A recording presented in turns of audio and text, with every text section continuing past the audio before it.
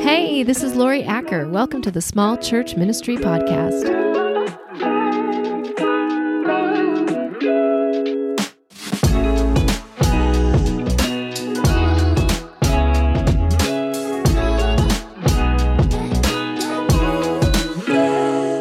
Hey, and welcome. This is the very first ever episode of the Small Church Ministry Podcast, and I am so excited. I want to just start by saying thank you for spending your time with me. I know there is so much to do today, like right now in this very moment, and I don't take it lightly that you're hanging out with me. So whether you're here for 20 minutes or for the whole journey, I'm grateful. I created this podcast for volunteers and those who lead in small churches. Really, this is going to be all about sharing practical ideas and strategies that work in small churches to lift up servant leaders all over the planet. Now, this is not a theological podcast. We're not going to be talking about church growth strategies, church mission statements, or the topics of church polity. Whatever that is, right?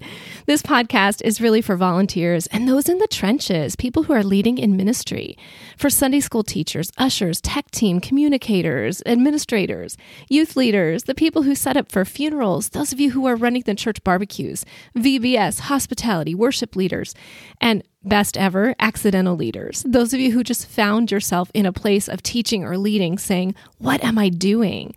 Really, helpers at events, anything you can think of. This podcast isn't just for pastors. It's for all the unseen heroes and the people who keep the church kitchen clean. Why? Because you're the church.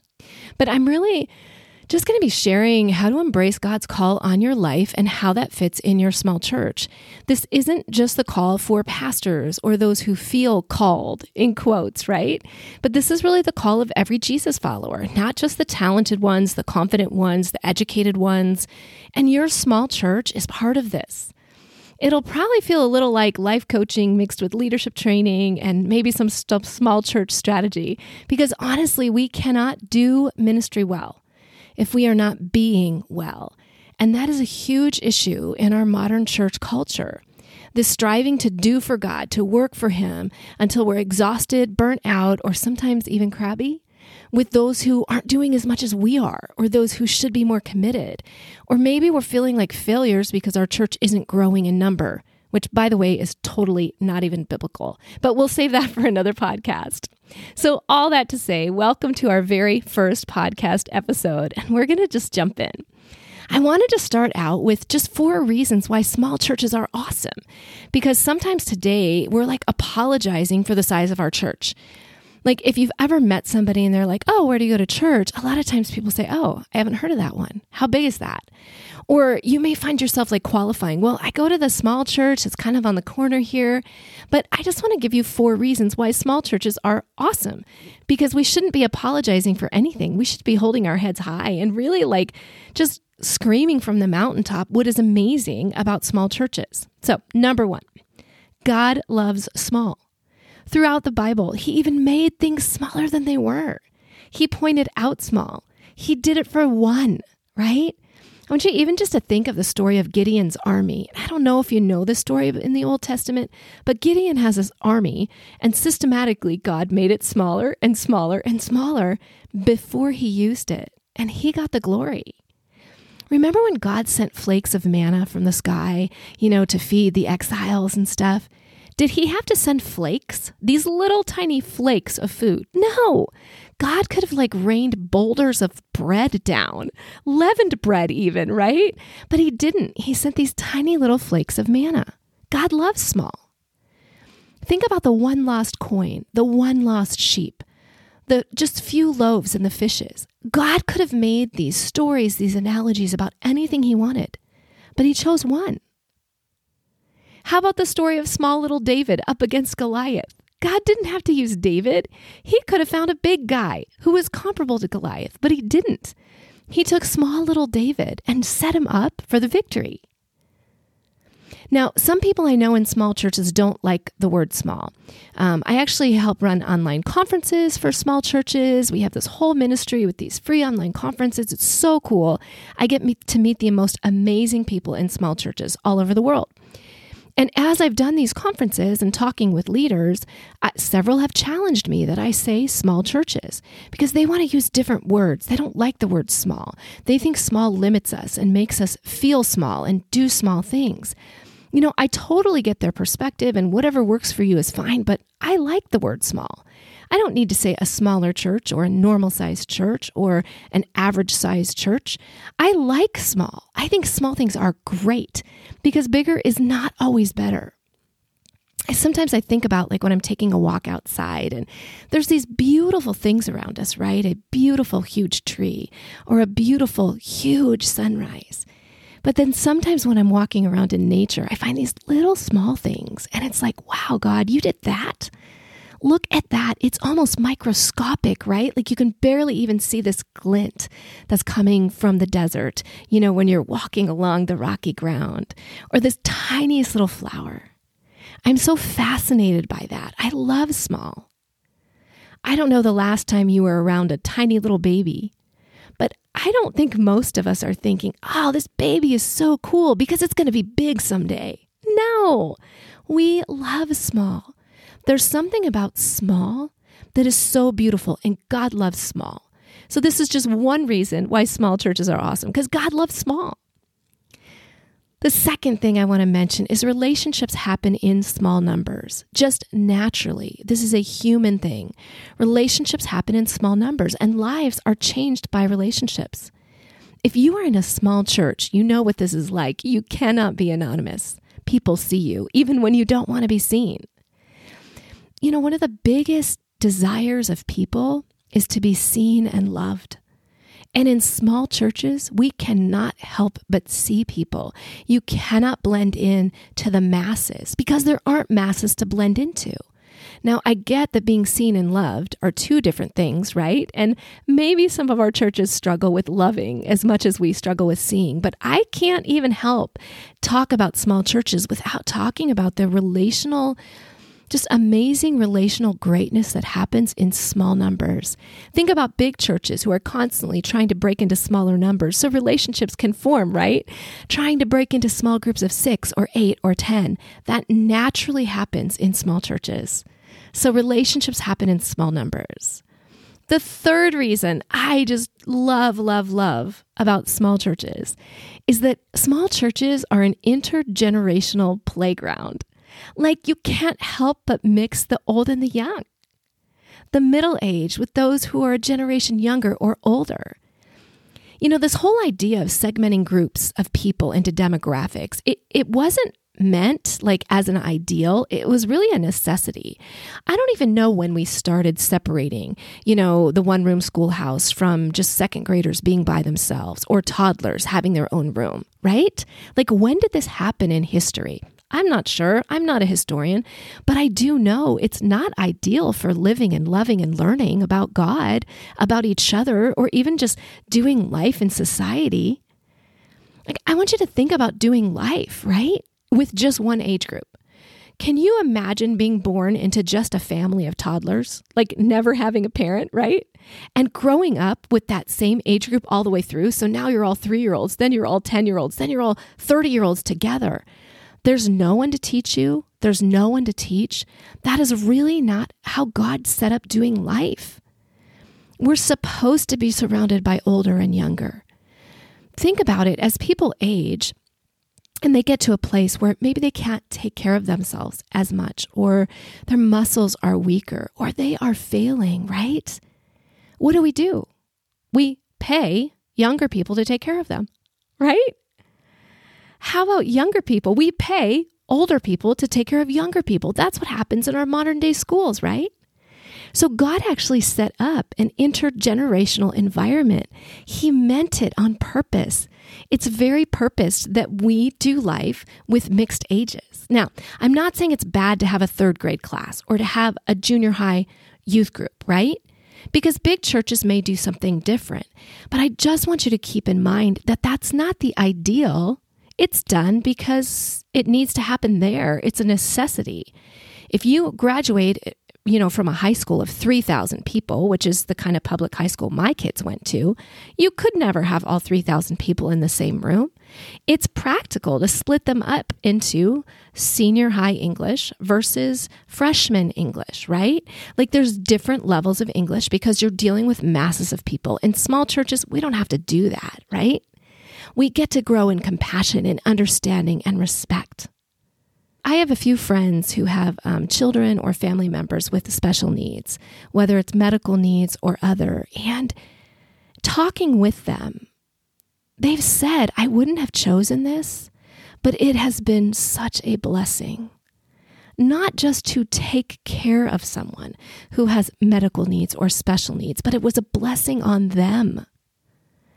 I think we need to figure out what this gift is that God has given us without begrudging it. So maybe you wouldn't choose it, but just maybe that God knows better.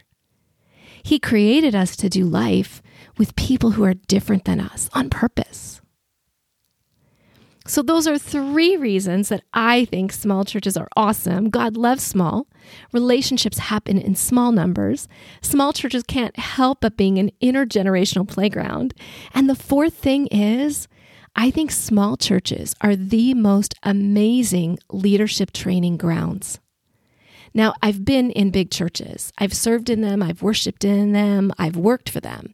In fact, my ministry career actually started in a church of 3,000. I was hired as the junior high youth director. Like, talk about segmented, right? So I've been in big churches and I've been in small churches. I've been in big churches where they audition worship team members. You know what you do in small churches? You try to find a worship team member. In fact, half the time you're developing a new musician who didn't even know they wanted to lead or could even play an instrument. There is so much room for leadership in small churches. It is beautiful and so amazing. We want you to serve. We've got space for you. We will teach you. We will train you. In larger churches, yeah, they're still looking for volunteers, but it's not the same space for leadership. Large churches hire staff, sometimes a lot of staff. That's not a bad thing. It's just a different thing. They just don't develop leaders in the same way. I've been in large churches where if you want to teach Sunday school, you're put on a list. Like they have enough teachers. They don't have all the helpers they want, but they've got plenty of teachers, right? And they don't always have developing training grounds. Now, sometimes they do. Please hear me. I love large churches. I love middle-sized churches. I love small churches. I think God works uniquely in all of them, but it's different. But in a small church, there are some beautiful blessings that we need to embrace that God has given us if we would just open our eyes. So many people begrudge this thing of smallness, of small churches. I need to find a bigger youth group for my kids. I need to find more friends my age. I need to be at a church with a better worship team. Why? I think sometimes we need to ask ourselves, what are we seeking? The gift of small churches is amazing. Mentoring, discipleship, being seen, being loved, doing life together in an extended family, growing in leadership, literally being a significant part of a community, being missed when you are gone, being needed.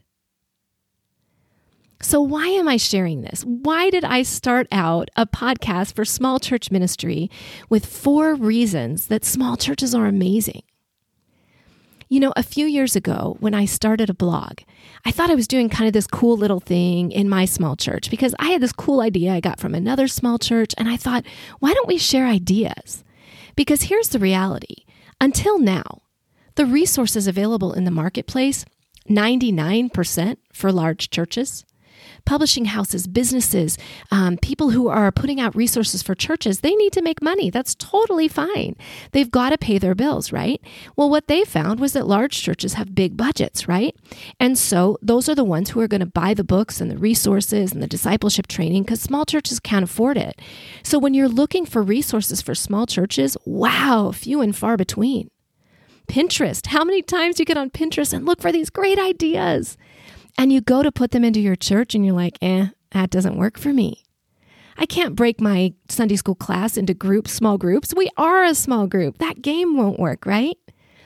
Well, the more I connected with others in small churches, the more I talked about small churches, the more I realized the huge gap, well, not even really a gap, a chasm, a complete absence that existed in the areas of resources for small churches, training for small churches, and even truth about small churches.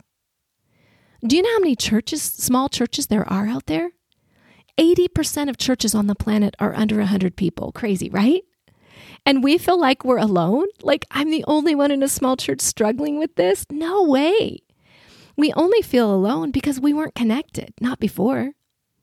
So who knew that my starting a blog would snowball into an entire community of thousands of people in small churches craving to connect, excited to join God at work, to connect with others who have the same struggles, but instead of bemoaning and complaining, we're deciding to engage in sharing creative solutions and finding what works, rediscovering the joy of being in a small church, the gift of it, the significance we can have in our communities, in this place that God is already at work.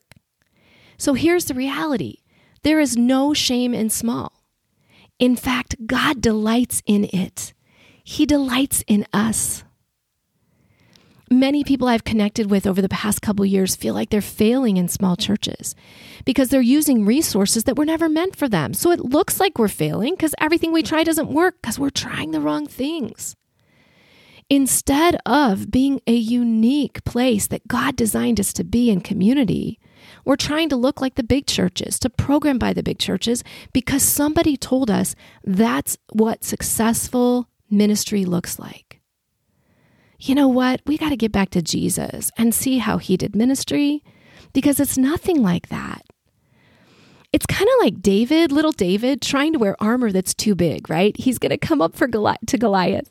He's going to put on all this big, heavy armor. He's even going to start walking on stilts so he can be big and tall like the big people. Now, how awkward, weird, not effective, disastrous really in results. What is that going to look like? The thing is we don't need all that either. God's over here saying, I got you covered. I got a slingshot. It's not about that stuff anyway. It's about me. So let's get rid of all this heavy weight. You don't need stilts. You got me, God's saying. I have a purpose for you to fulfill. Live like this. Watch what I do and just join me there. So let's just wrap it up here. Stick with me if you're ready to embrace a new way of serving in your small church. To wear less hats, but the right ones. To get rid of maybe the crabby negative stuff and fall in love with the people at your church. To start using strategies that actually work in small churches instead of awkwardly adapting programs and ideas that were never designed for smaller numbers and smaller budgets. To find God in the middle of what you think is a failed event or program. We're planning to drop a podcast every week, but knowing me, I'll probably be doing a little bit more. We'll probably have some special series or bonus episodes and interviews, or maybe a focus on KidMin or worship, because there's so much to share. We have generations of small church neglect to make up for. But do me a favor before you go. Would you please just take a minute to rate this podcast? I know it's early, but if you've been following our website and community for a while, you know me and you know it's going to be good. The deal with rating podcasts is this. It really helps people find it. The more ratings we have, the more it'll pull up in searches. And there are so many people in small churches searching for the encouragement, the support, the ideas, the strategies that we are going to be talking about in this podcast. And we've got to get the word out to people in small churches. We are just hitting the tip of the iceberg of small churches, that God is at work and that we're here too. Wherever you're listening from, whether it's Spotify, Apple, Google, on the website, or wherever, there's always a place to leave ratings and comments, and it's so going to make a difference. So thanks for spending some time with me. I totally appreciate you. So go be a light in the world, and we'll talk again soon.